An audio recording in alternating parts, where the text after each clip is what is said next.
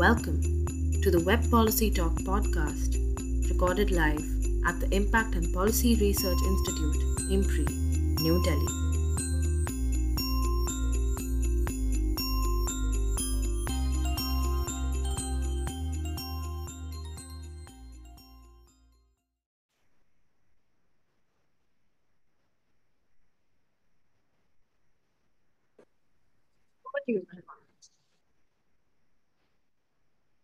Namaste and greetings.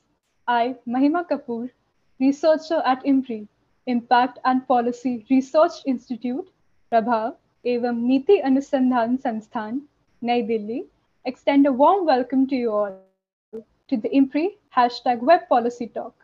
Today, we have gathered for a special talk on gender-responsive climate finance, where we are and where we need to be, by Ms. Liane Schalatek as part of the series State of Gender Equality #Gender Gaps. This discussion is being organized by IMPRI Gender Impact Studies Center. The deliberation is being moderated by Dr. Simmi Mehta, CEO and Editorial Director at IMPRI. I invite Dr. Mehta to take the proceedings further, and we look forward to learning from our esteemed gathering. Thank you.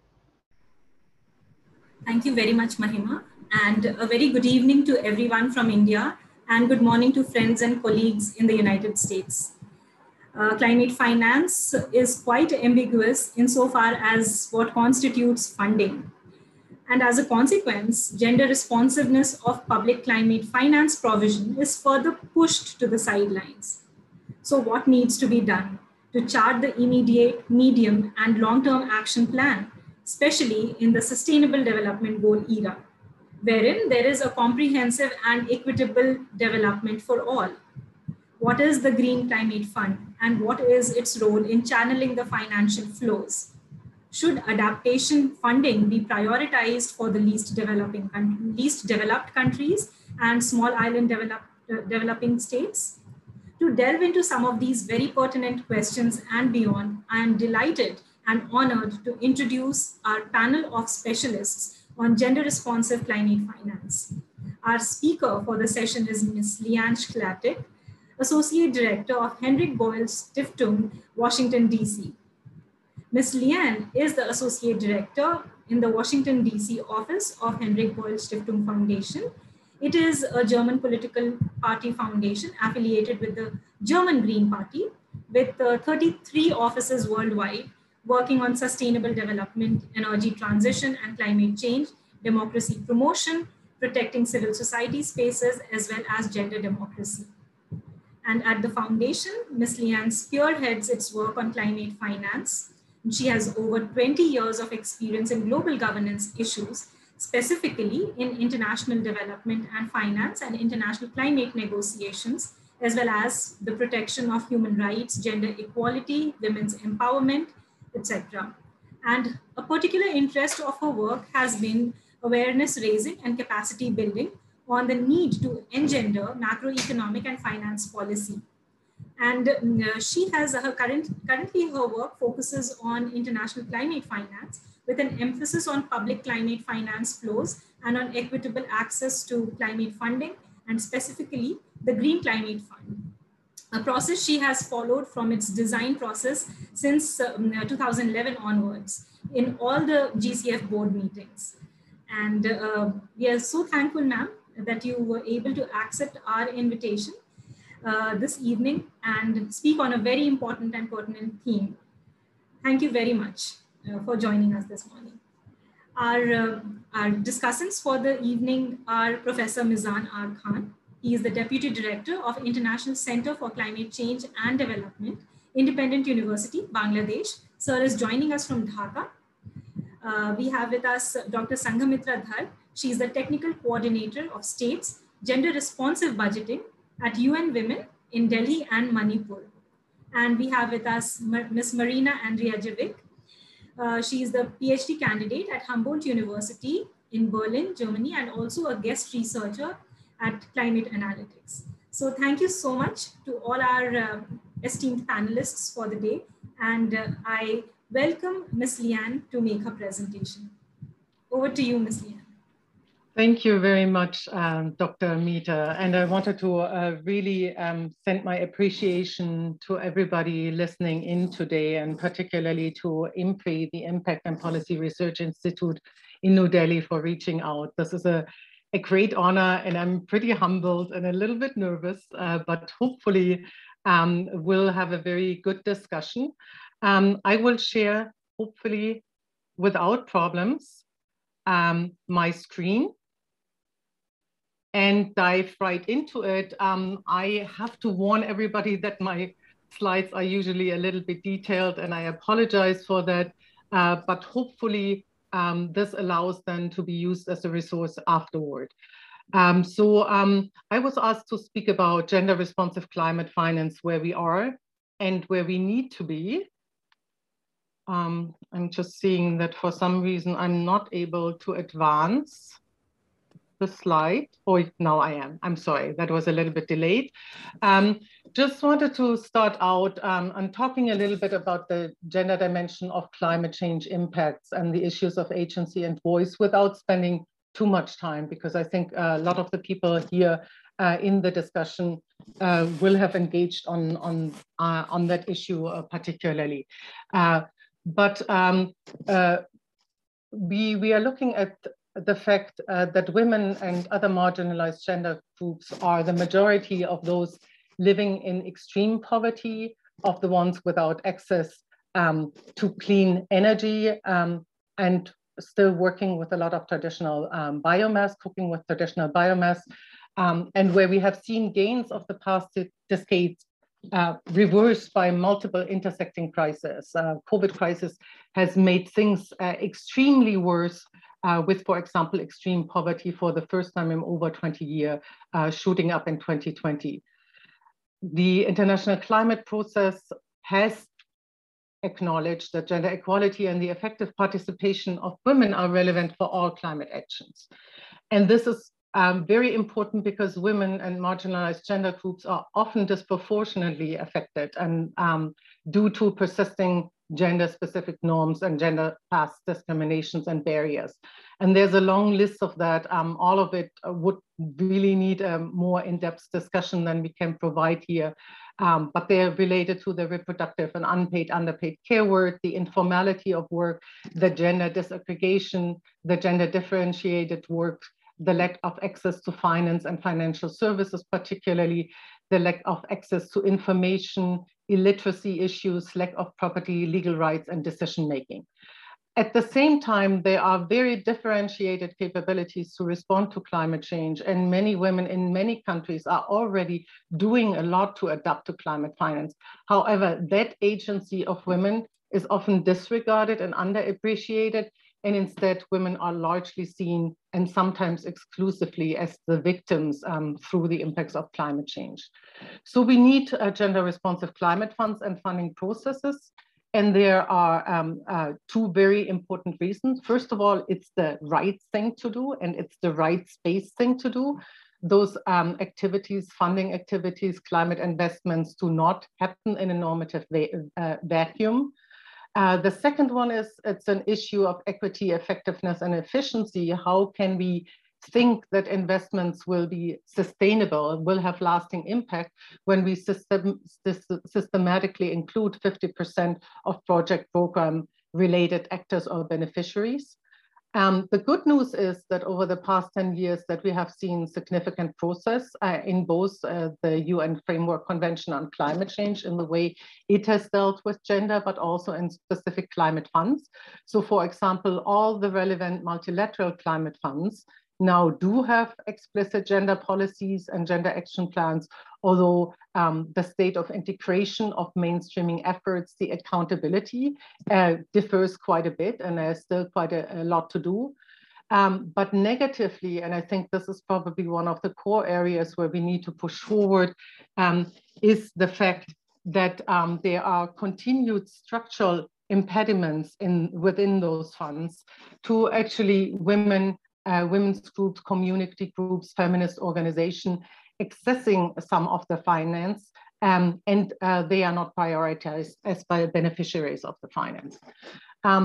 This is just meant to give you a little look about what the global climate finance architecture looks like. And this is actually just a very rough and schema. It's not even in detail with all of the actors. There is a majority of actors, and I will not be able to address all of them today. What I'm focusing on is the red circle part, which is a look at what the public dedicated multilateral climate funds have been doing, or some of the issues that they are jointly facing. And then particularly looking at the role of the Green Climate Fund, which is an operating entity under the financial mechanism of the UN Framework Convention on Climate Change and of the Paris Agreement, and thus one of the most important multilateral implementing entities, mechanisms, financing mechanisms for climate change. This slide, again, not going to be able to go into a lot of detail, is meant to give an overview over the gender responsiveness of climate finance, where we are, both within the UNFCCC setting, but also with the multilateral climate funds. And as you can see, there has been quite some activity over the course of the last 10 years since the Cancun Agreement in 2010 acknowledged gender equality and effective participation of women as critical for all climate actions. In the meantime, we have seen in the UNFCCC Gender Action Plan, the Lima Work Program, repeated work on that, commensurately, again, in the multilateral climate funds, efforts to have progressively more integrated and better gender action plans and gender policies that are upgraded. However, and I think this is the problem, a lot of it is focused on those procedural improvements, but we have relatively little understanding of what is actually happening in implementation and at exit as those projects and programs that are invested and funded in.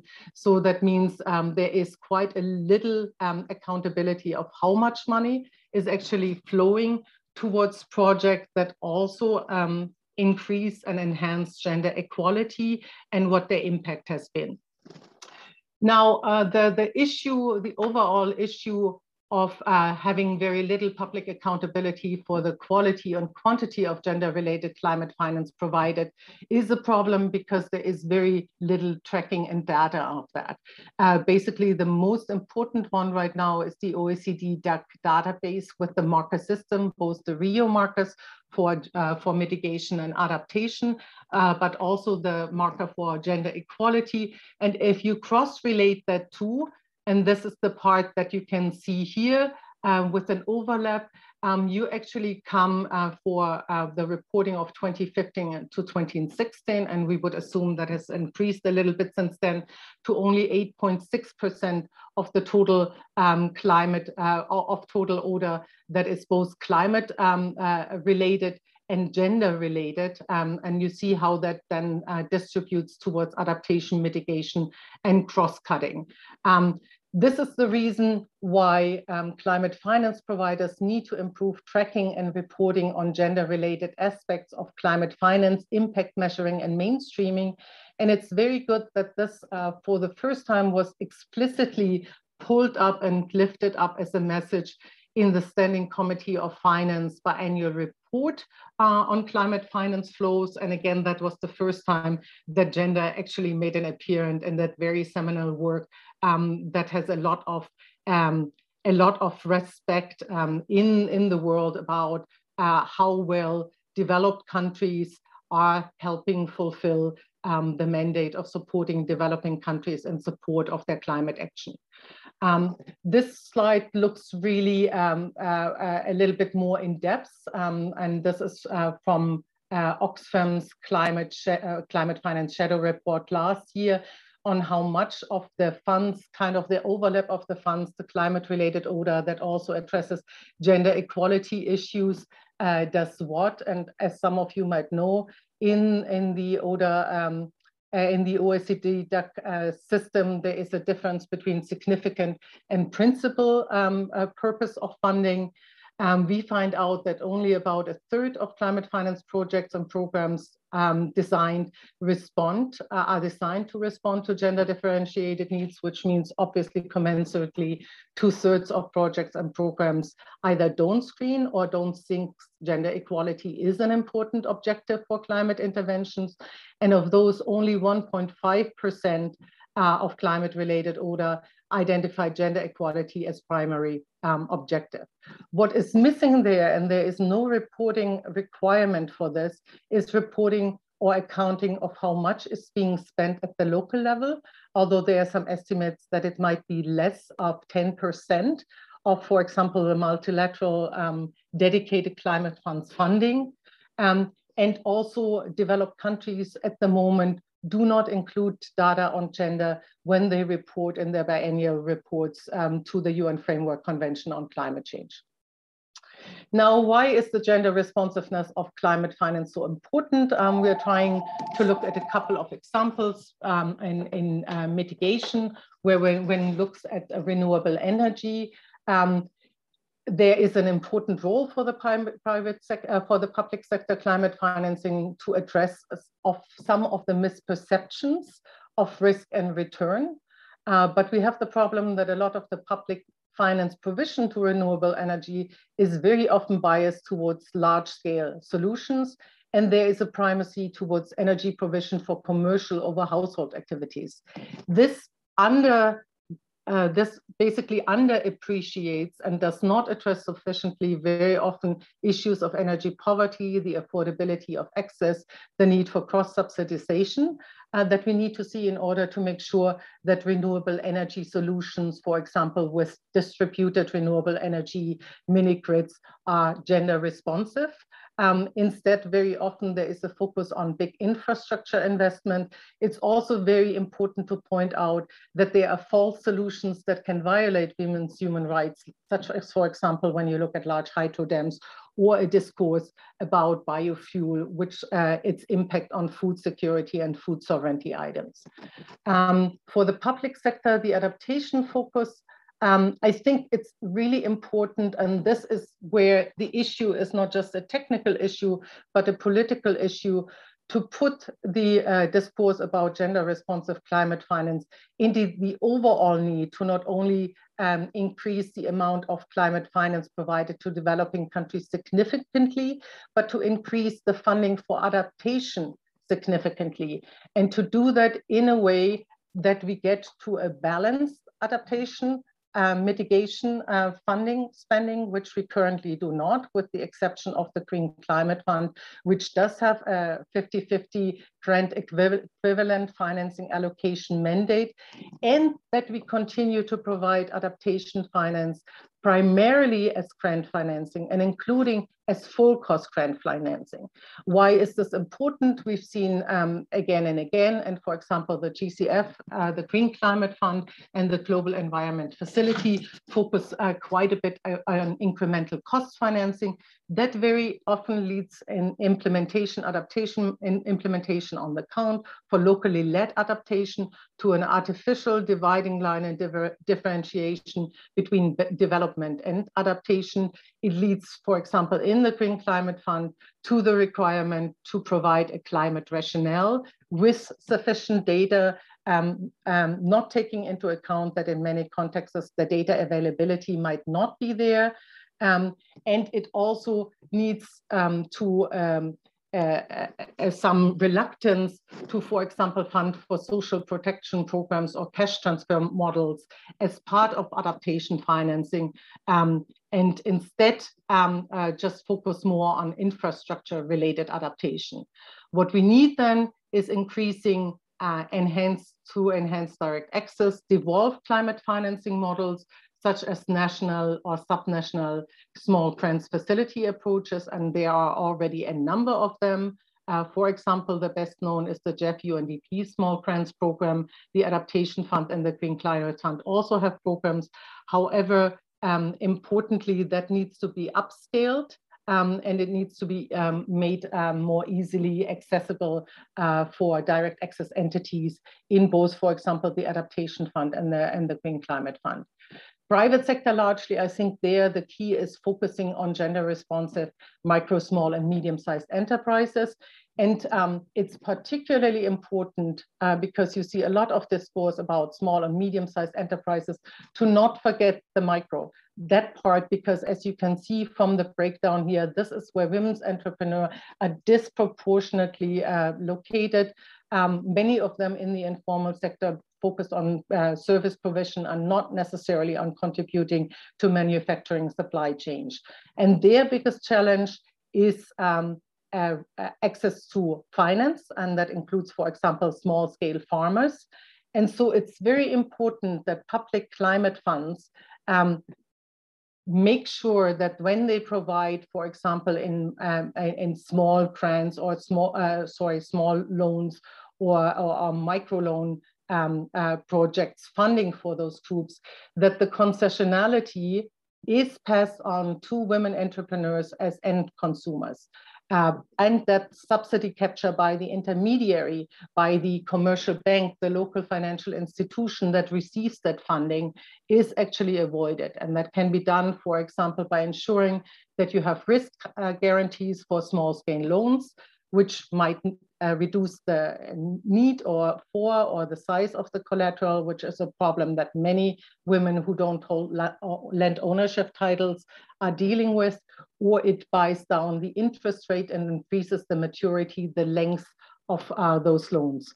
Lastly, it's important there also to have public grant finance provision for the capacity building of loan officers and the provision of non-financial services to address gender-specific climate finance knowledge gaps that we have in those sectors, and particularly with local financial institutions.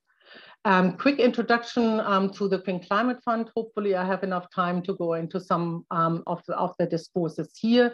You can see here from the portfolio dashboard what the Green Climate Fund has been up to. It has committed close to 9 billion for 177 projects. It is the largest multilateral fund.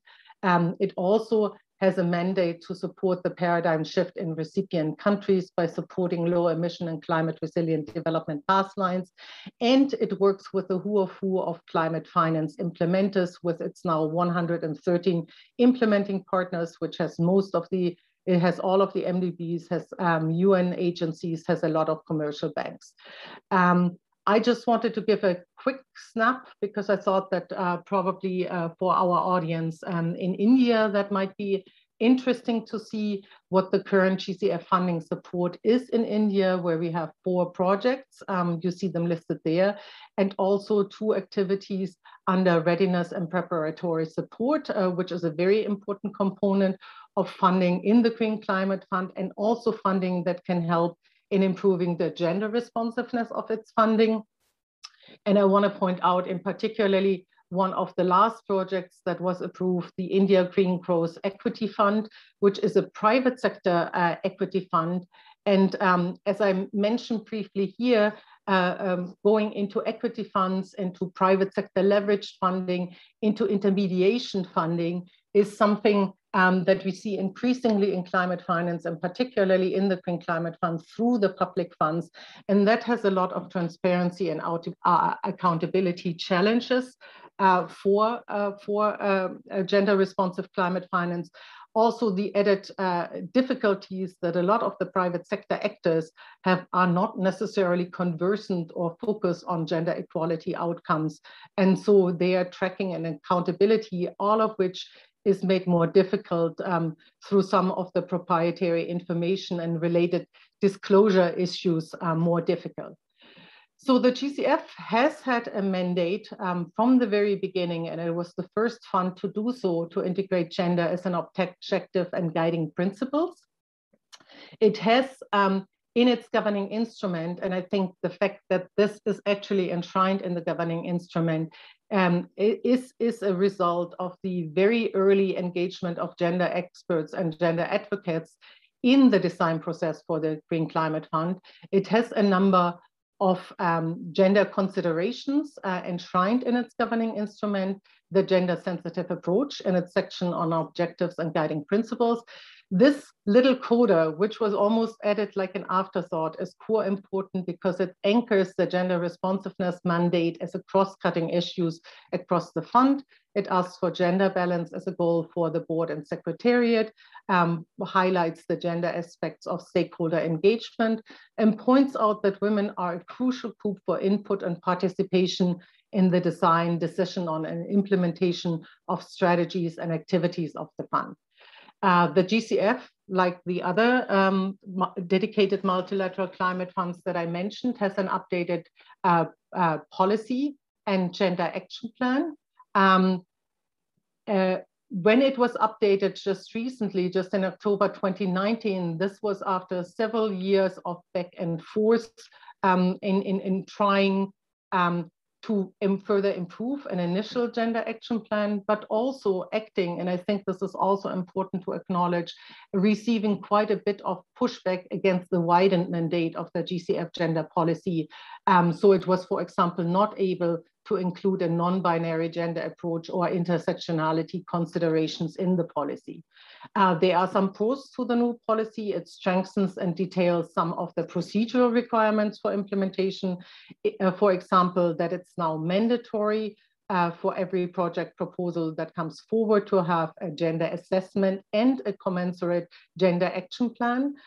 It also provides, and that's very crucial, more support for the accredited entities, particularly direct access entities and the national designated authorities, which are the counterpart of the fund on the country level, the ones that also has to issue the no objection to projects to counter the perception that gender is used as a conditionality for access and could be used for restricting access.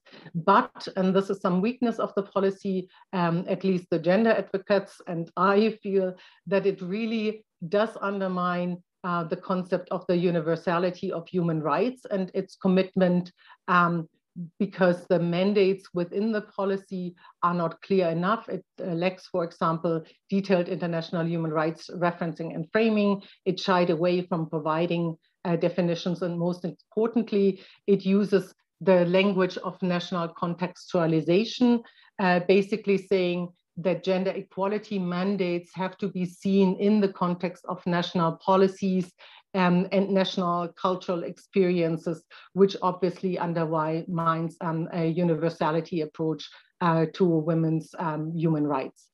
Now, how does the gender mainstreaming in the GCF look like? Again, the important part there is not just relying on a gender policy and a gender action plan, but making sure that those mandates are integrated into a whole range of operational policies, guidelines, and procedures.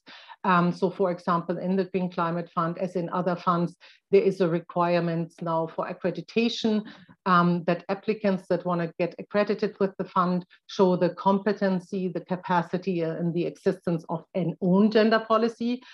This has been very challenging for a lot of the commercial banks that want to work as implementing partners with the Green Climate Fund, many of which for the first time were through that engagement basically forced to develop their own gender policy. It accounts for gender and climate change in results management and performance measurement frameworks to a request for gender and sex disaggregated data. It provides some funding for readiness and for project preparation. It asks and reports for reporting on how the gender action plan on the project and program level is implemented for the annual performance report. And it also asks countries and entities when they develop their work programs for funding priorities with the Green Climate Fund to highlight how gender is integrated there. Important is the GCF investment framework. All of the projects are judged against this, including by the ITAP, the Independent Technical Advisory Panel. One of the 6 main criteria, the sustainable development potential, are specifically for gender sensitive development impacts. However, This is not required reporting for all projects and programs, unfortunately. We also see that, for example, the Independent Technical Advisory Panel very inconsistently evaluates the gender-sensitive development impacts of proposal in the Green Climate Funds, which has partially to do with the lack of sufficient gender expertise and capacity within the technical advisory body, pointing out again that it's not just important to, for example, have a gender expert on the fund, but make sure that the gender expertise is very widely shared with specific technical panels or advisory committees.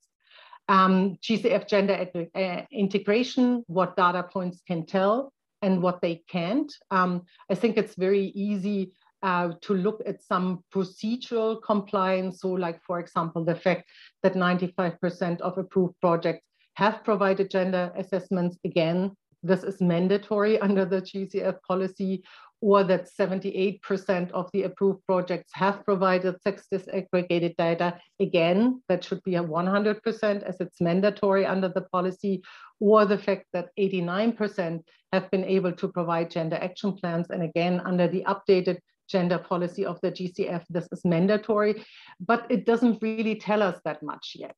It just provides for the potential for quality at entry, procedure quality, but it doesn't tell us anything yet of what the implementation and the outcomes is looking like. And this is overall a problem that we see with all of the climate funds, that a lot of the compliance focus is on the quality at entry with not commensurate attention and detail given and accountability provided for the quality at implementation, and particularly the gender equality outcomes of funded climate intervention at access. I also want to point out the issue of the gender balance in the Secretariat. The Secretariat does there a lot better than the GCF board, which only, despite its mandate to strive towards gender balance, had 5 women or 21% of its members being female. And the GCF unfortunately lags there behind other multilateral funds. Also, again, just looking at gender balance doesn't tell us everything. For example, while the GCF Secretariat has a relatively balanced male-female ratio, it does not tell us that a lot of the females are support staff, meaning in lower capacity positions and not necessarily to the same extent represented in the technical staff. And those are all issues where, again, we come to a limit of the numbers. So how does the gender integration in the GCF portfolio look like? What works, what doesn't? Again, gender-specific assessment and action plan is mandatory for all proposals. This looks at the quality at entry, as I mentioned, but very often even there, we see some significant shortcomings. Very often a gender action plan is only a list of activities, but without clear indicators, responsibilities, or assigned budget. And where a budget is assigned, it's often very, very low. And so, for example, could be easily taken up by costs for one gender consultant. We also have the problem, and that's the next one, that a lot of the activities related to that are outsourced to consultant and are not reflecting, for example, gender expertise and a core gender understanding within the program implementation unit by the implementing entities. So that leaves them with no internal learning. And this is exactly a big problem also because the implementing entity is also overseeing and should provide guidance to other partners that they have in implementation on the local level. Very often it's also treated as an add-on of activities, but not sufficiently integrated into the overall project design, including in the budget, including in the indicators. So this is a big problem. And then lastly, as I already mentioned, there is little accountability for quality and implementation. And so far, that has also to do with the fact that the GCF has no completed projects so far for quality at exit. So some of the core issues to address, and I think, again, a lot of those are transferable, is, again, continued technical input and gendered analysis of seemingly unrelated policies. And this relates, for example, to the adequacy of financial instrument, protecting grants, talking about the right level of concessionality and co-financing requirements, pushing back on the artificial dividing line between development and adaptation, particularly for locally led adaptation and community-based adaptation efforts, improving overall projects approval processes, increasing transparency and accountability, particularly for those intermediated projects for financing facilities set up under the funds or for programmatic approaches, increased gender expertise across the different functions and responsibilities, the advisory panels, the accreditation panel, and the senior level management. And then also, and I think this is an important one, not shying away to really saying for an activity, if you're not taking gender serious, then you are not ready for funding. The adaptation fund is for the only fund that has a very clear message in its gender policy that it says it will not consider any project that has not sufficiently integrated gender. So the board has made that commitment there. This has to happen across the funding spectrum, and that also means that we should not shy away from, for example, bringing in gender-related covenants in term sheets or funded activity agreements. And lastly, for the recipient country level, there is also quite a bit of work to do. The NDAs, the national designated authorities, those that are interacting with the funds need to approve their own gender capacities and understanding so that they actually can influence and shape the gender responsiveness of country programs, the national adaptation plans, the NDCs, all of which are basically the background for the funded activities. The accredited entities need to strengthen their own in-house gender capacities, and this is particularly true for direct access entities in developing countries receiving funding, because we want to see a lot more capacity come through direct access. We need to encourage local women's group and gender group to engage with all of those players in climate finance to offer, for example, their capacity also as executing entities. Existing women's funds or existing women's organizations are often very capable of implementing specific program or project components or segments, but very often not thought of as partners in implementations. And then again, it's critical to monitor proposed and approved project, and also not to shy away from challenging implementation, for example, through redress mechanism if things go horribly awry. So with that, I stop. I'm fearing that I might have gone over time. I really appreciate everybody's interest, and I'm very curious to hear the comments and the questions of our participants. Thank you. Thank you so much. Thank you so much for your wonderful presentation. I personally thoroughly enjoyed it, and it was such an eye-opening, the data and the statistics that you provided. I have really noted a lot of notes and also questions. In case we have time towards the end, I'd like to pose them to you. Thank you so much again. So I'll take the liberty of moving eastwards from United States. And I would like to invite Ms. Marina Andrijević to make her presentation as a discussant.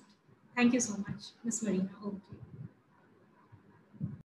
Thank you, Dr. Mehta. Thank you, Liane, for the presentation. I also really learned a lot and enjoyed it.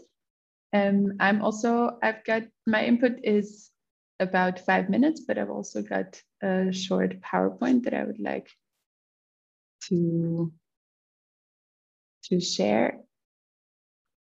You should be able to see my screen fully right now. So thanks for the introduction. I'm a PhD candidate at the Humboldt University in Berlin and a research analyst at Climate Analytics in Berlin, which is also an independent policy and research think tank on climate change. I am here today because I've engaged, or some of my research relates to gender equality in the climate research environment. And I will, in very brief terms, talk about a paper of mine that was published some time ago, titled like this presentation, so Overcoming Gender Inequality for Climate Resilient Development. And this, probably some of you listening here or the panelists will also find some relationships between mine and Liane's presentation here, insofar that I'm going to come in from the angle of trying to draw attention to the importance of accounting for gender inequality in the research domain.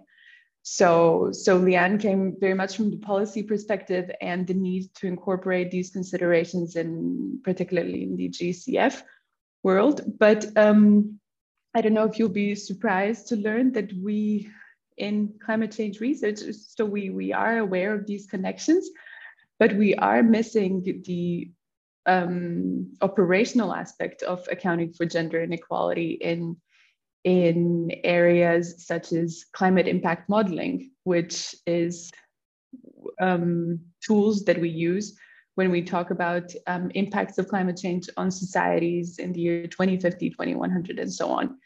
So we've already heard from Liane what the key connections are between climate change and gender equality. And these were just going to show two figures from my paper that really back this theoretical connection with empirical data. So this is on the one hand, the relationship between an index of gender inequality and an index of climate vulnerability. And you see a very linear relationship between the two. So the more gender unequal an environment is, the more climate vulnerable it is as well. This doesn't, of course, tell us about the exact mechanisms that are at play here, but it does show a very straightforward connection.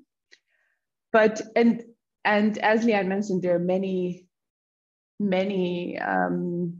interactions in which women are disempowered, and many societal norms that prevent women from access to resources, such as financial resources, informational, educational, and so on. But I think it's very important to stress that there's nothing inherently vulnerable about women per se. This is really social structures that make women vulnerable in this sense of climate change. But another dimension, which isn't as linear as this one, is that areas with lower gender inequality tend to score better on an indicator of climate action. So this is more the mitigation perspective, climate action being action on reducing greenhouse gas emissions. And of course, there are many other factors in place. These tend to be wealthier countries, less industry intensive, and so on. And there are many different reasons, but in our paper, we also wanted to bring in this angle that it's not only vulnerability to climate change where we need to stress this interconnection, but also the women's agency in climate action. So this was the framing of the paper that then we used to carry on with providing quantitative projections of how gender equality might look like in the future as part of the shared socioeconomic scenarios or shared socioeconomic pathways, which is a set of scenarios that we commonly use in climate change research when we talk about how might the societies of the future look like. And I used an existing index from the UNDP, which is quite a basic reflection of gender inequality. This is what the world map looks like.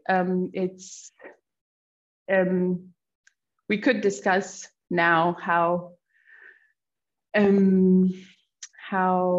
robust this index really is, but these are the components that go into it. So it's maternal health and adolescent birth rate as a reflection of health. Then there's representation of women in parliament and in secondary education as an indicator of empowerment, and then female labor force participation. So these three components go into something called gender inequality index. So it's a reflection of quite basic inequalities between between men and women. And by showing the multiple interactions, both with vulnerability and with mitigation, we try to draw attention to the importance of considering gender inequality in adaptive capacity. So we were kind of giving it exactly this climate rationale that Liane was talking about, but in research.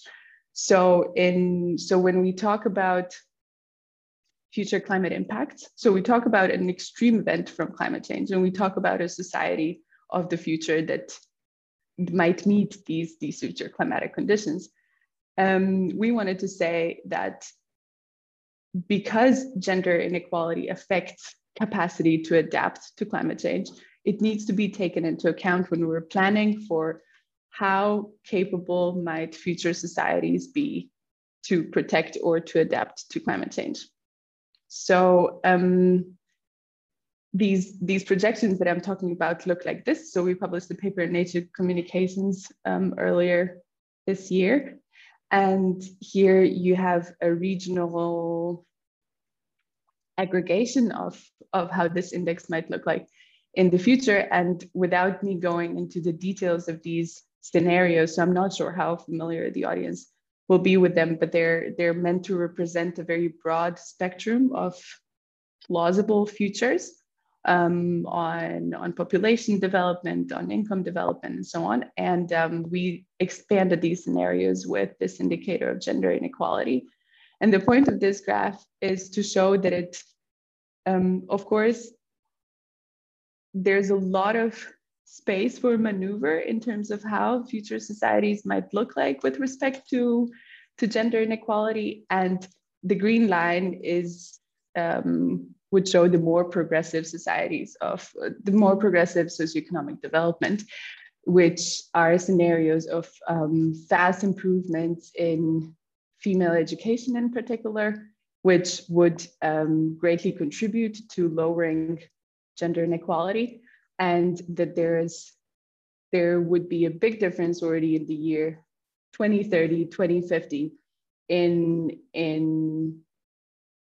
the African continent, in small island developing states, in South Asia as well, based on this indicator, and that this must be taken into account when we're planning for our future adaptive capacity and climate resilient development. So I would leave it here to not go too over time. This was really a brief snapshot of the paper, but I'm happy to take questions later on this or on anything that might have been unclear or brushed over. Sure, thank you, Marina. Very, very interesting, the last slide especially. So we'll come back to you with questions. So thank you again. And I would now invite Dr. Sanghamitra Dhar for her remarks. Ma'am, over to you.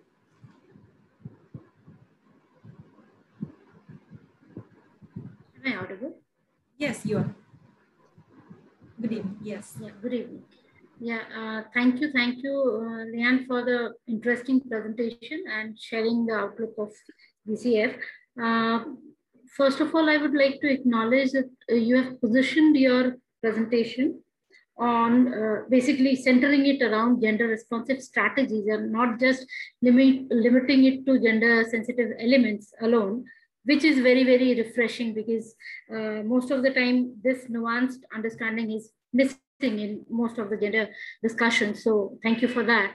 And I totally agree that there is an absence of sex disaggregated data in the developing countries on various critical indicators across themes actually. So climate, of course, is a critical part of it.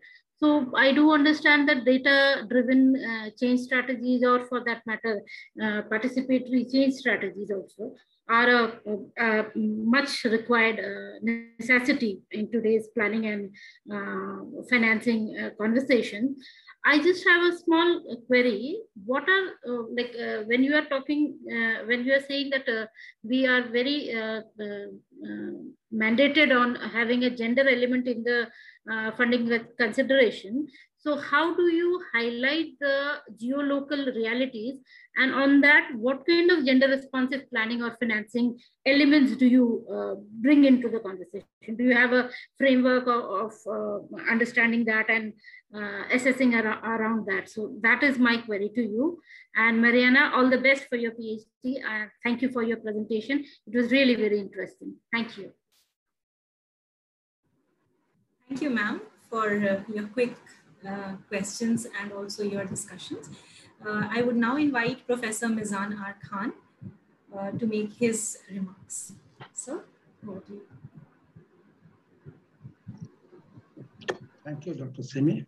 Yes, yeah, since I have another background in the sense of being a long-time negotiator with the Bangladesh delegation for almost last 20 years and following climate finance in the UNFCCC process. So I'll start my comments with climate finance in general. Liane, you have lived up to my expectation as kind of an authority on climate finance. In my student days, even when I got into this process of climate finance, I started reading your literature on climate finance fundamentals and all those.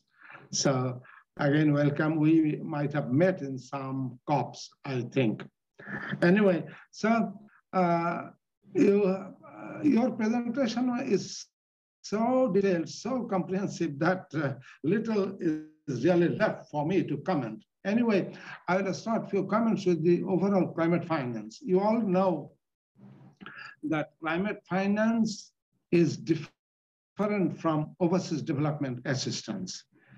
Industrial countries under the convention, under Article 4.3 and 4.4, have assumed obligatory responsibility to provide new and additional adequate and predictable financing. And one of the convention is on the common but differentiated responsibility based on respective capabilities. But industrial countries don't accept to the responsibility part.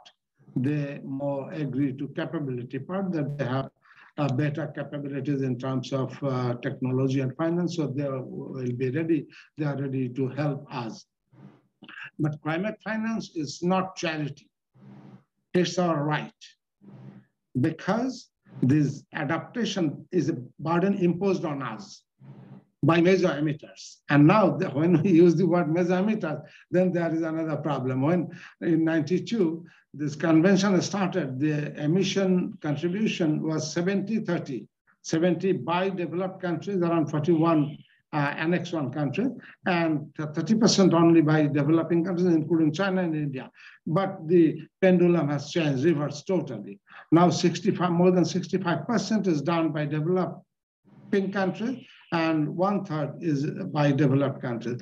And India is in the most difficult position in climate diplomacy, because as an independent country, India is the 3rd largest emitter after China, contributing to globally now 26%, and America around 14-15%. And then India's place comes, I think, about 7 or 8% globally. But in India, still, per capita emission is absolutely low compared to those big emitters. But anyway, developed countries must take the lead. That has been accepted under the Paris Agreement also, under 9.1, with the language shall, means obligatory. But now, then since Copenhagen, for Faster Start Finance, there's a $30 billion and $100 billion, this totemic figure, what the British COP president now uses, that word, totemic figure of $100 billion. As Liane has shown, that Oxfam study, OECD study shows in 2018 that $79 billion provided. But Oxfam shadow report deflated it down 3 times, about maximum $22 billion net climate finance. So there is kind of a Himalayan gulf between the claimed delivery and the actual receipts on the ground. And so there is double, triple, quadruple counting. This Rio marker is not respected, and even $10 or $20 out of $100 is if it, provided as climate finance as principal, then it is written across all the Rio conventions in every project. So there is serious overcounting. Now I'll refer just to two aspects. The numbers 80-20 is about mitigation and adaptation. 20% only goes to adaptation, but the funding agencies, developed partners, including the GCF, have pledged to do a balance, 50-50, and 50% of the adaptation money to go to the particularly vulnerable countries, which mostly includes LDCs and the small island developing states. Now, these LDCs get about 20% of total adaptation finance, and SIDS get only 3%.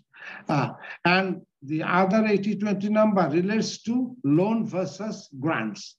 Now, more and more money, climate finance goes as provided as loans. 80% is loan, only 20% as grants. And even for the case of developed countries, about 66% is loan. Only 1/3 is about grants. So this is absolute climate injustice, because these impacts are imposed on us. We are not responsible. I call LDCs, or most of the small island developing states, as nano emitters. I use this word in my book, first book published by Routledge from London and New York in 2014, nano emitters. But still, and another tragedy is, you see, so this loan part is making us creating another climate debt trap. Already these developing countries, even the low-income countries, are in huge debt traps. And COVID-19 has reinforced that, debt burden. Now, again, climate finance, addressing climate actions is again through loans, is adding fuel to the fire. This is another aspect I want to mention, then I'll move to gender. Another aspect is, there is a clear-cut difference between ODA and climate finance, as I mentioned. But there is a problem that adaptation and development cannot really be differentiated in most of the cases, though there are standalone adaptation projects. But often adaptation and development difference gets blurred.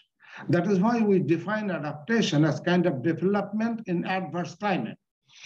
So this ODA and climate finance really cannot be differentiated in a strict sense.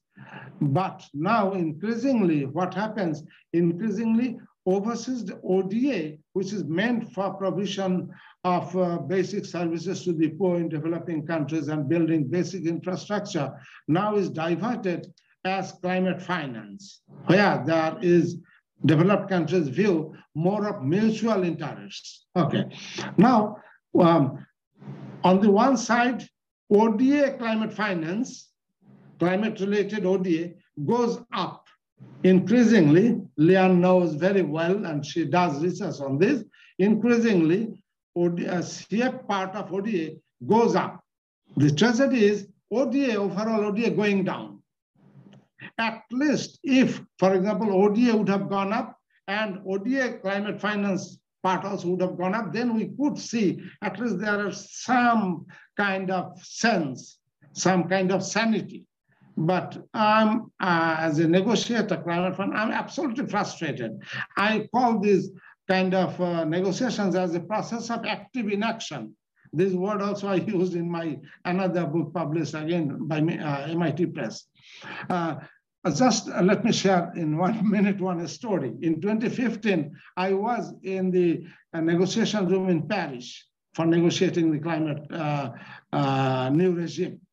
Then when the OECD delegate mentioned that in 2014, industrial countries have provided $62 billion in 2014. Then instantly the Indian delegate raised the flag and showed, based on their research in India, that they find only $2.2 billion as climate finance. So you see, there is an orders of magnitude. And so there is huge lack of trust in, and the root problem is that still we don't know which money should be called climate finance. Because over this last quarter century, still we couldn't agree to define what climate finance is. And that is where this wiggle room for subjective interpretation by the developed countries, rests on. Just 3 days back, I attended a LDC Developing Country negotiation of the COP presidency. There I loudly mentioned that there is no sense of absolute, looking for absolute numbers, because under Paris Agreement by 2025, we have to have a new quantified goal, taking $100 billion as pledged by developed countries back in 2010, 2009, as the floor. So there is now negotiations about the new quantified goal. I strongly argue that there is no sense of this absolute number. It might be $200 billion. But if we don't agree to what is climate finance, what dollar we can call is as climate finance, there's no sense of absolute amount, value of absolute amount. But this is not achieved yet. And industrial countries manipulate, this manipulate. Just you can see nature, climate change. The one piece we have published, I am a co-author with Professor Timon Stravers of Brown University on these accounting, creative accounting modalities published in Nature, Climate Change. You can look at that. Now coming to the gender aspect, Dr. Sylvia, I'm taking more time. I'll finish soon. Okay. Sure, sir. Please. Just in 2-3 minutes, I'll finish. Now coming to the gender part, absolutely. Liane has so elaborately shared all these nitty-gritties of information. I have not much to say. Gender, vulnerability, adaptive capacity, even migration or access to institutions, legal redress are all gendered, that Liane has clearly mentioned. And then second point she mentioned, I 100% agree, there is no lack of evidence on the efficacy of gender-led programs. There are ample evidence that where women lead, we get results better enough. Just let me give the example of BRAC or Grameen Bank. Who is Dr. Yunus? Who made him the way he is today? Or who is Dr. Fazle Hassan, no, not Dr. Sir Fazle Hassan Abed? It is only the rural women who made them. It is the rural women who achieved the Nobel Prize through Grameen Bank, not Dr. Yunus himself, because it is those rural women who made those figures, as global figures. So we have to agree. And now I'm happy that these EDA, GCF or Adaptation Fund are progressive institutions relative to other multilateral funding agencies. So EDA, this expedited direct access facility, just 3 days back, I was a panelist at the GCF second pilot phase. There I strongly argued that if you really want to implement your paradigm shift, that is the one of the investment criteria, then you have to invest more for locally led adaptation. And in locally led adaptation, you have to kind of fund more to sub-national funding agencies, because our countries largely are centralized. So some national level direct access entity does not allow funds to be accessed directly by the local communities. That is why these I argued for that GCF should have a facility, a small grant facility to regularize. They have started with a $200 million pot for piloting 10 projects, $20 million each. So that will take a few years for learning. But the small grants facility should be a part of the GCF.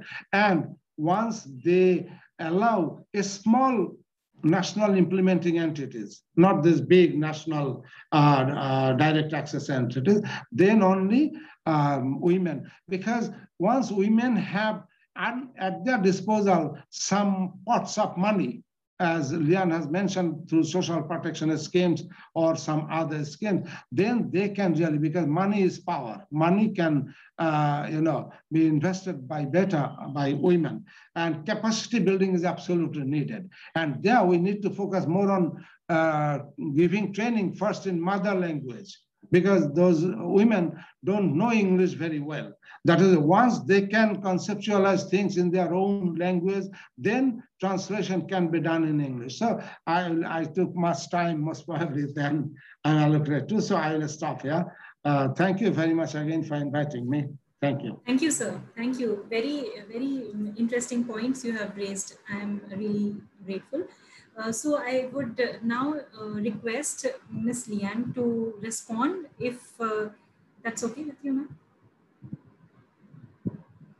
Yes, thank you very much to all the commentators. I think deeply illuminating, and actually I think it provided a wonderful synergetic view at the larger problem that we are trying to address, how to make gender equality really, and gender equality outcomes really a central, a core consideration of climate interventions, and in the case of Marina, as she highlighted, also of climate projections and the related policy actions and strategies that are currently being developed with those projections in mind. So I'm deeply grateful to Marina to pointing out what is actually happening or not happening with lack of integration of sufficient considerations of gender equality in some of those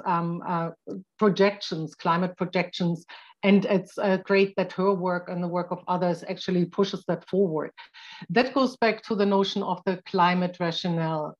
And again, I think as important as all those climate projections are, and the scientific data is, they should not be used as an impediment or a restriction to deny access to certain activities right now. This is what Professor Khan has mentioned, what I have mentioned, the very hard differentiating line between development and adaptation for locally led actions that actually address the most horrible and aggravating climate impacts already.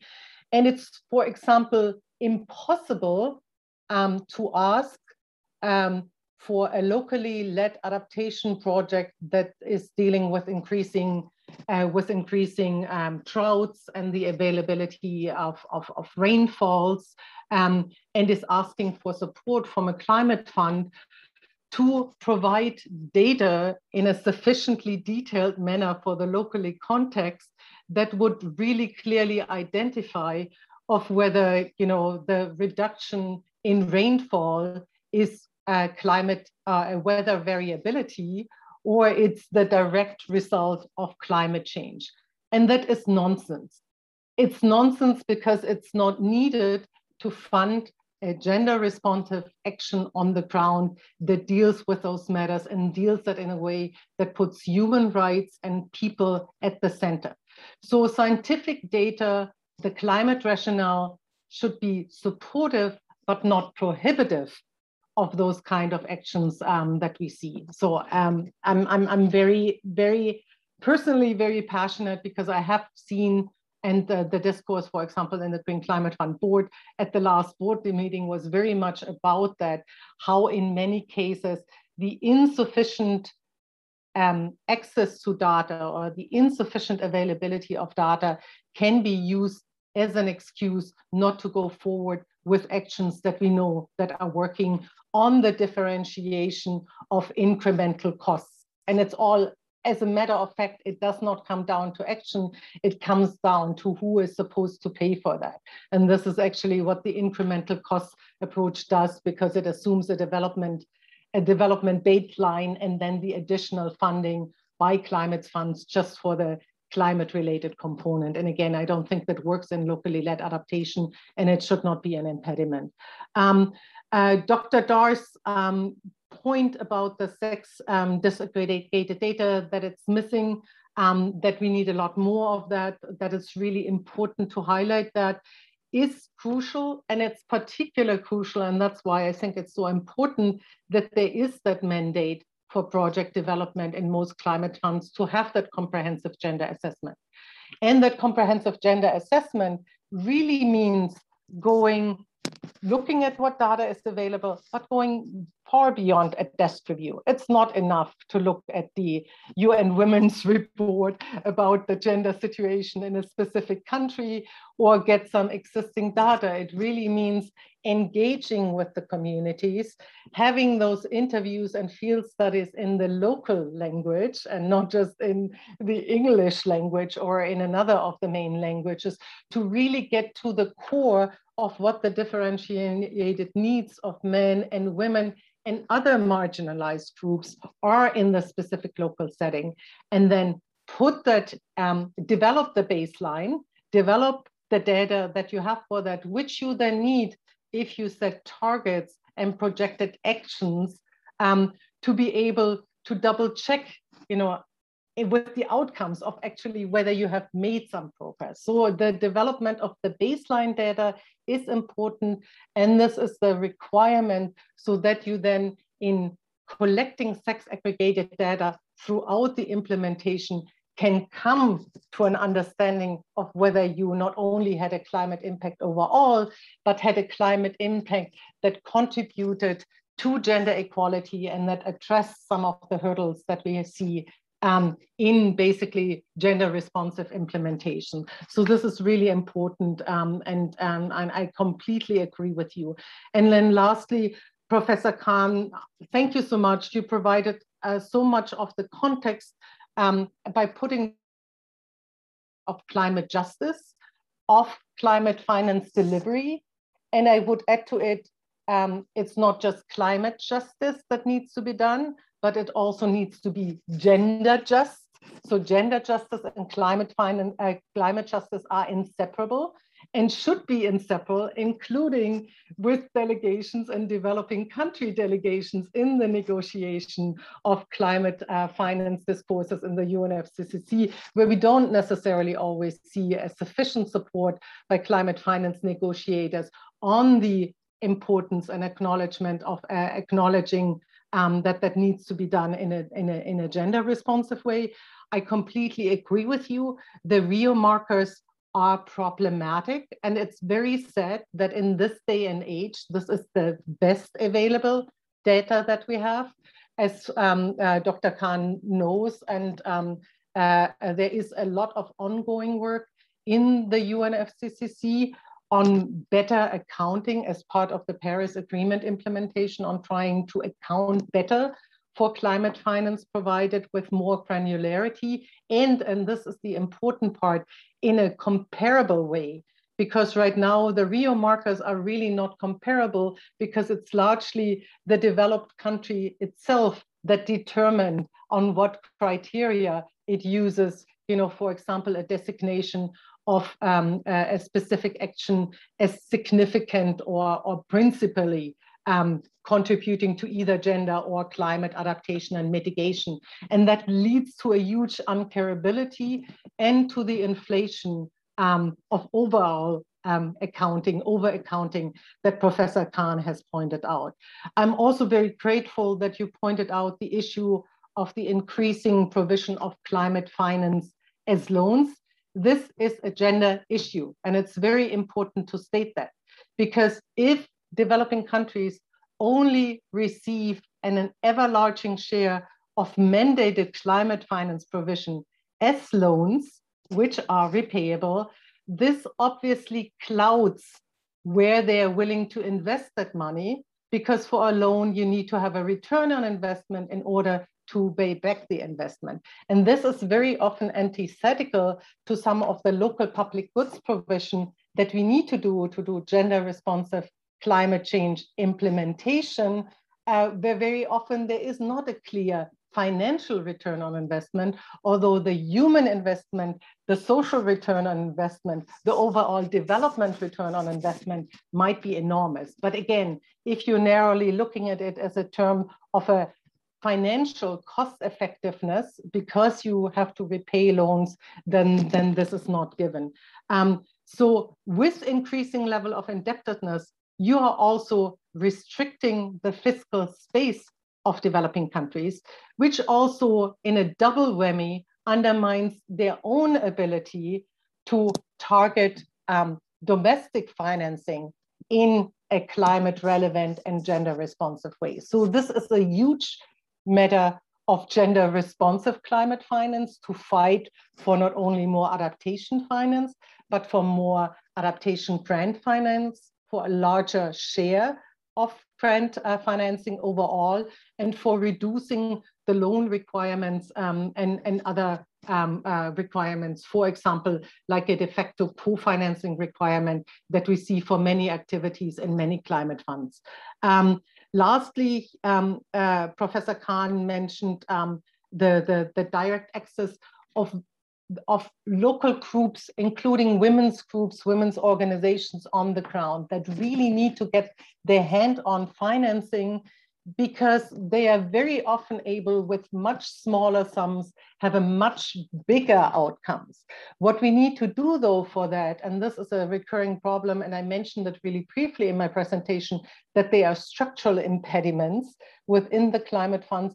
There is a huge risk misperception and kind of tilted risk appetite within climate funds, where funders and particularly developed country board members are willing to take huge risks with large scale, particularly private sector-led funded activities, like for example, the private equity Green Growth Equity Fund that was just approved by the GCF for India, but are very, very reluctant to take the risk of the small scale devolved grant provision to local groups. And this has to change. We need to be willing to take big risks with small sums of devolved climate finance directly accessible, particularly to local groups, women's groups, community groups. And we need to be more demanding of what we like to see from private sector leveraged finance, if they are accepting public money that comes with obligations, including gender equality implementation obligations, and we need to hold them accountable for that. So thank you very much for the comments. As I said, I think they provide a very nice rounding up of some of the initial remarks that I provided. Thank you. Thank you very much, Ms. Liane. It was wonderful. You have been so generous with your responses. Thank you so much. And I would like to just give you a couple of minutes of rest, and I would like to ask a few questions to our panelists. So, Marina, you also in your paper, you have pointed a little bit about the adaptive capacity.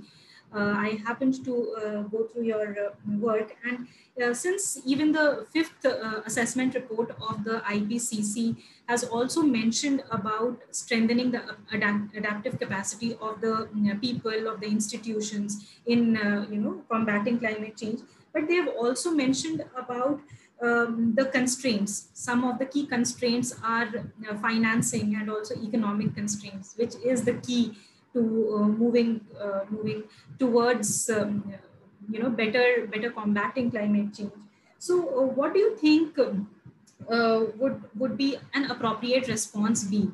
Whether, for example, if GCF is there, should it be applicable more for adaptation, or whether it should be more for mitigation, or whether there should be a convergence? So if you could respond to that. Thank you.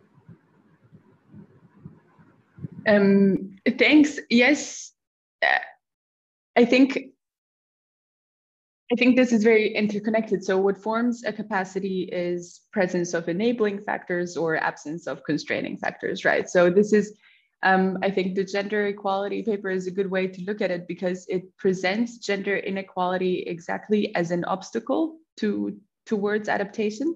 In very plain terms, if half of the population is undercapacitated in terms of access to resources, this spills over on the society as a whole and therefore represents a barrier or a constraint to adaptation.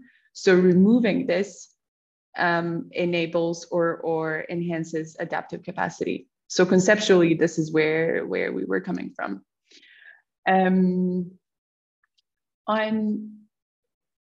Of course, both adaptation and mitigation are important. To go to the second question, all of you here on the panel will have been in the debate for much longer than me to also know that adaptation has been a bit of a taboo for the longest time, or it wasn't on equal footing as mitigation, because it would have the concern was that too much emphasis on adaptation would distract from mitigation. But I guess with the development of scientific projections, we saw that we cannot avoid talking about adaptation anymore. But I think it's very important to stay careful in this debate to never present adaptation and mitigation as substitutes, but only as complements. And I think we have enough of scientific evidence, and I share your concern, Liane, totally. And I was able to follow a little bit the outcome of the last GCF board meeting and absurdity of rejecting aid because a country doesn't have climate data because it doesn't have a weather station to begin with, which is an indicator also of development. So, but I think we know, on the other hand, we know enough, and we know where adaptation actions should be prioritized and directly funded. So this is extremely interesting for me. I come from the side where more data is always better. But I also see how this can serve as a trap if we have disproportionate data in one aspect and not in one area and not enough in another, how this could be a trap. So I would be very, very interested in exploring how research best serves ensuring climate resilient development and not make things more difficult. Great, so good. Thank you so much, Marina. Dr. Dhar, you have an expertise in gender responsive budgeting. So how do you see gender responsive budgeting in climate change scenarios from the perspectives of Indian states and also the nation as a whole?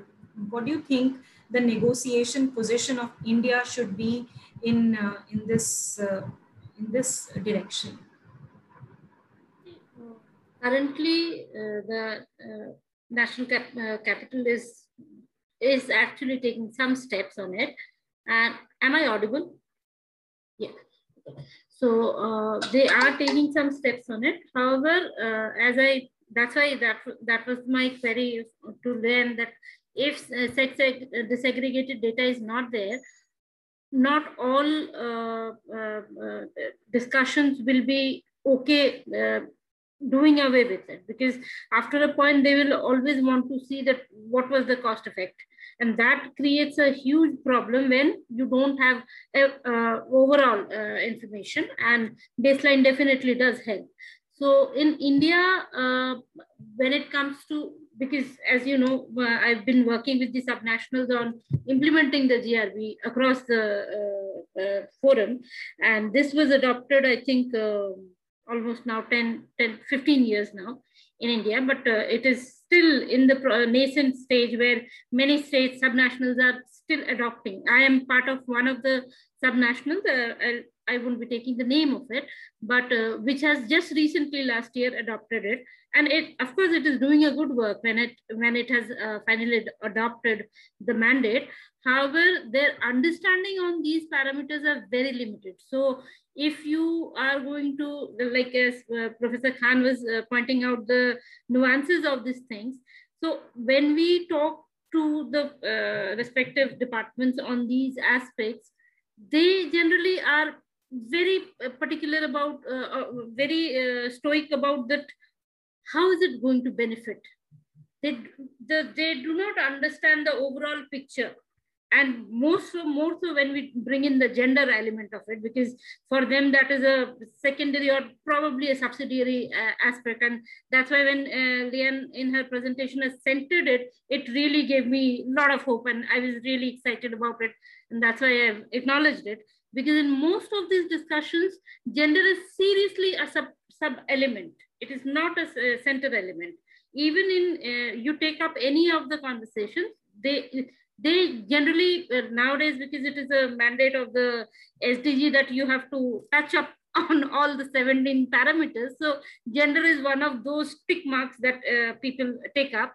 And that's why when climate, or for that matter, even livelihood, and as Dr. Khan has rightly pointed out, that the Nobel laureate got the award, but it was definitely because of those community women who actually worked on it. So totally support it, and thank you for pointing out and raising these critical aspects on gender. And Liane, I can't help it. I am a UN Women person, so automatically it comes to me that whenever I'm talking about it, I always refer to the reports and to the numbers. So thank you for pointing that out. But Simi, in India, there is progress. But as every one of us know, in every country, there are some limitations because of the political climate of it, or for many other factors. Even bureaucracy is no less in this conversation. So when you are able to kind of negotiate with the respective departments and the governments, and able to meet, like in my particular case, I can very rightly point out that almost because it's a 2-year project that ADB is implementing, and I'm handholding the subnational on it. And because we were able to simplify the steps, because one thing that we also understand, that when we talk about gender, half of the population on the other side of the table does not understand what we are talking about. So we also have to simplify the language for them to understand and then adopt by steps. So in this particular case, we broke it down to as simple steps as possible, and we literally handheld them and spoon-fed them that let's do this thing first and then go to the second step. So when now it is almost 11 months now, we have already achieved almost 70%. If I go by the LFA language of it, we have already completed 70% of the output that we required. But now I am more focused about the sustainability element of it, because once they do it, they will be making it as an example, and they will be having lot many award ceremonies and everything on that, and then they will forget in the next 10 years. So that is where the sustainability element, and that's why in Liane's presentation also I was asking on that parameter, that how do you maintain, how do you ensure that sustainability element? Because that is where after implementation, the challenge comes in. Because if you are not able to sustain it, all your effort that you have put during whichever program or project you are associated with, you realize that over a period of time, it has been kind of futile, for a lack of word, I'm just saying that. But that is where in our strategies, we try to bring in the sustainability element. And that's why although the output is very clearly specified on various indicators, we put a lot of emphasis on the sustenance element, because once these kind of big projects go out of that program area, next, we don't know when it will be continued. So in this particular case, GRB, I'm trying to institutionalize the GRB in their state policies, so that when we go out of it, because UN Women obviously will be there for a limited time period. So after we move out of here, this becomes a part and parcel of their system. that is where I believe that in any conversation around gender, or for that matter, any other change strategies that we talk about, we need to ensure that not only is the implementation ensured, but also the sustainability of it is made sure. Otherwise, all the hard work that we do falls flat. So that will be my submission, Simi. Yeah, thank you. Thank you. That was brilliant. Thank you so much.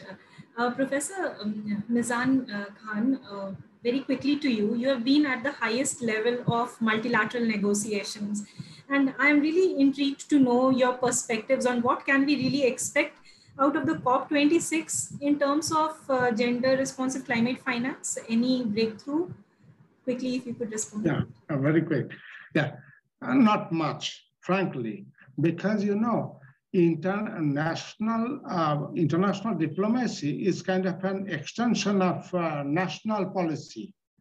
So I'm not very optimistic because very, very few parties, as Liane has referred to, include gender perspective in their NAP or NDCs or other national communications.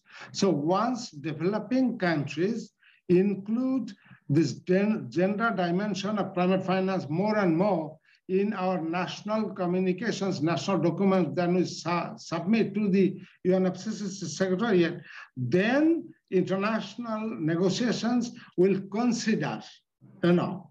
So they will not take up by themselves as such.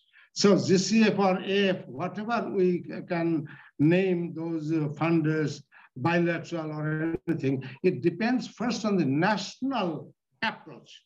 If we strongly argue in our submissions of the gender-related climate finance to be strengthened, then only it will be aggregated internationally, it will be analyzed by researchers like Liane or myself sometimes, you know, and then they will consider, they will factor in the negotiation process.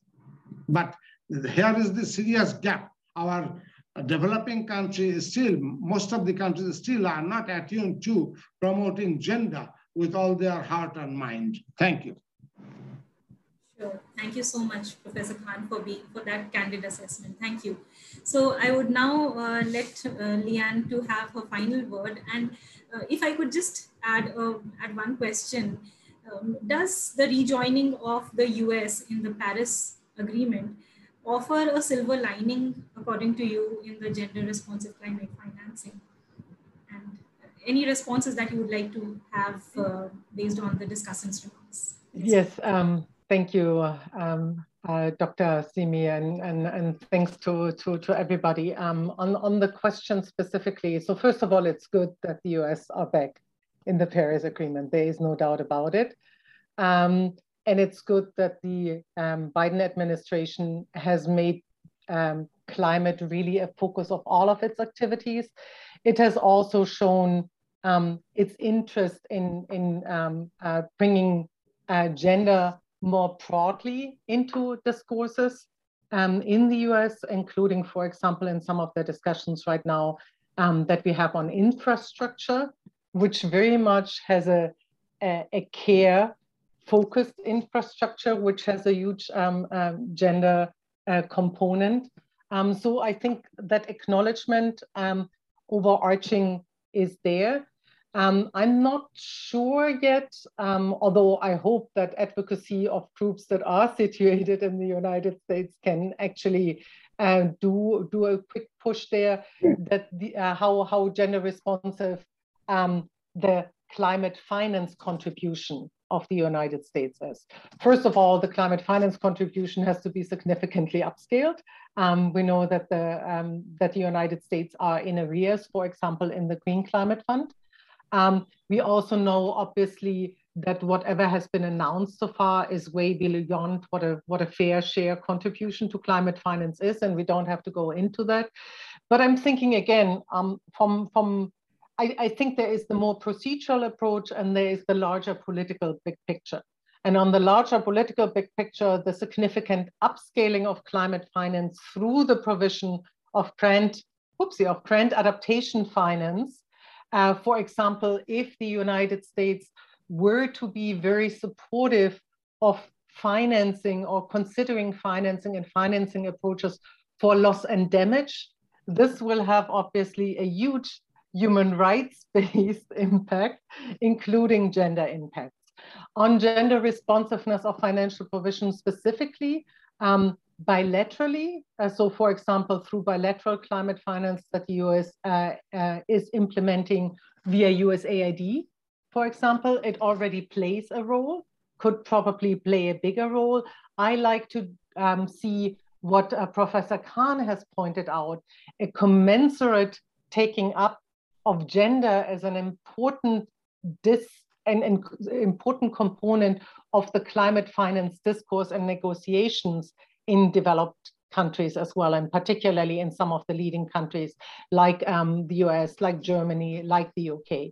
I think that would get us a lot further, because what we see way too often is that what I described basically with the problematic of gender, that it's seen as an add-on, not really shaping how we fund or what is funded, but basically making those decisions first and then trying to accommodate some gender consideration. And this is obviously very different from an approach that puts a people-centered, human rights-centered, gender-responsive focus to financing from the very onset. So that would be my hope. There is a long way to go, but I'm hopeful. Again, I've engaged in that for more than 10 years. And as you could see on the slide that I provided, which shows steps taken in the course of the last 10 years in both the broader UNFCCC framework as well as multilateral climate funds, there is movement. Is the movement there fast enough? No. Is it comprehensive enough? No. Do we need to push for much more? Absolutely. We won't stop, but hopefully at least the direction is unstoppable. So I'll leave it at that. Thank you. Thank you so much for that note of optimism. Let us all keep our fingers crossed. So thank you very much. And would our panelists have anything to say towards the end, or can we just move to, can we just conclude? Marina, Professor Khan, Dr. Dhar? Okay. Okay, so thank you so much. And it was really a delight to learn a lot, and very insightful presentations and responses from all our distinguished panelists. Thank you so much. And I would now like to give the formal vote of thanks now. So on behalf of IMPRI, Impact and Policy Research Institute, Gender Impact Studies Center, I really extend my warm gratitude to all of you this evening, joining from different parts of the world, especially our speaker, Ms. Liane Schalatek. It was such a wonderful time, and I hope that we'll keep in touch and we'll continue to learn by your insights and your leadership. And I would like to also thank Ms. Marina, who joined us at a very short notice, but definitely we have to keep interacting and learn more from your work, that you are doing amazing work. And I echo Dr. Sanghamitra's wishes, best wishes for your PhD. I also thank Dr. Sanghamitra Dhar. Thank you, ma'am, for accepting our invitation and joining us and providing your views, and Professor Mizan Khan for your really candid and straightforward assessment of the discussion that happened today. So thank you so much, and I wish you all a very good evening and good day, and please take care of yourselves. We hope that we'll keep in touch. Thank you so much. Thank you, everyone. Thank you. Thank you, everybody. Bye-bye. Thank you all. Bye-bye.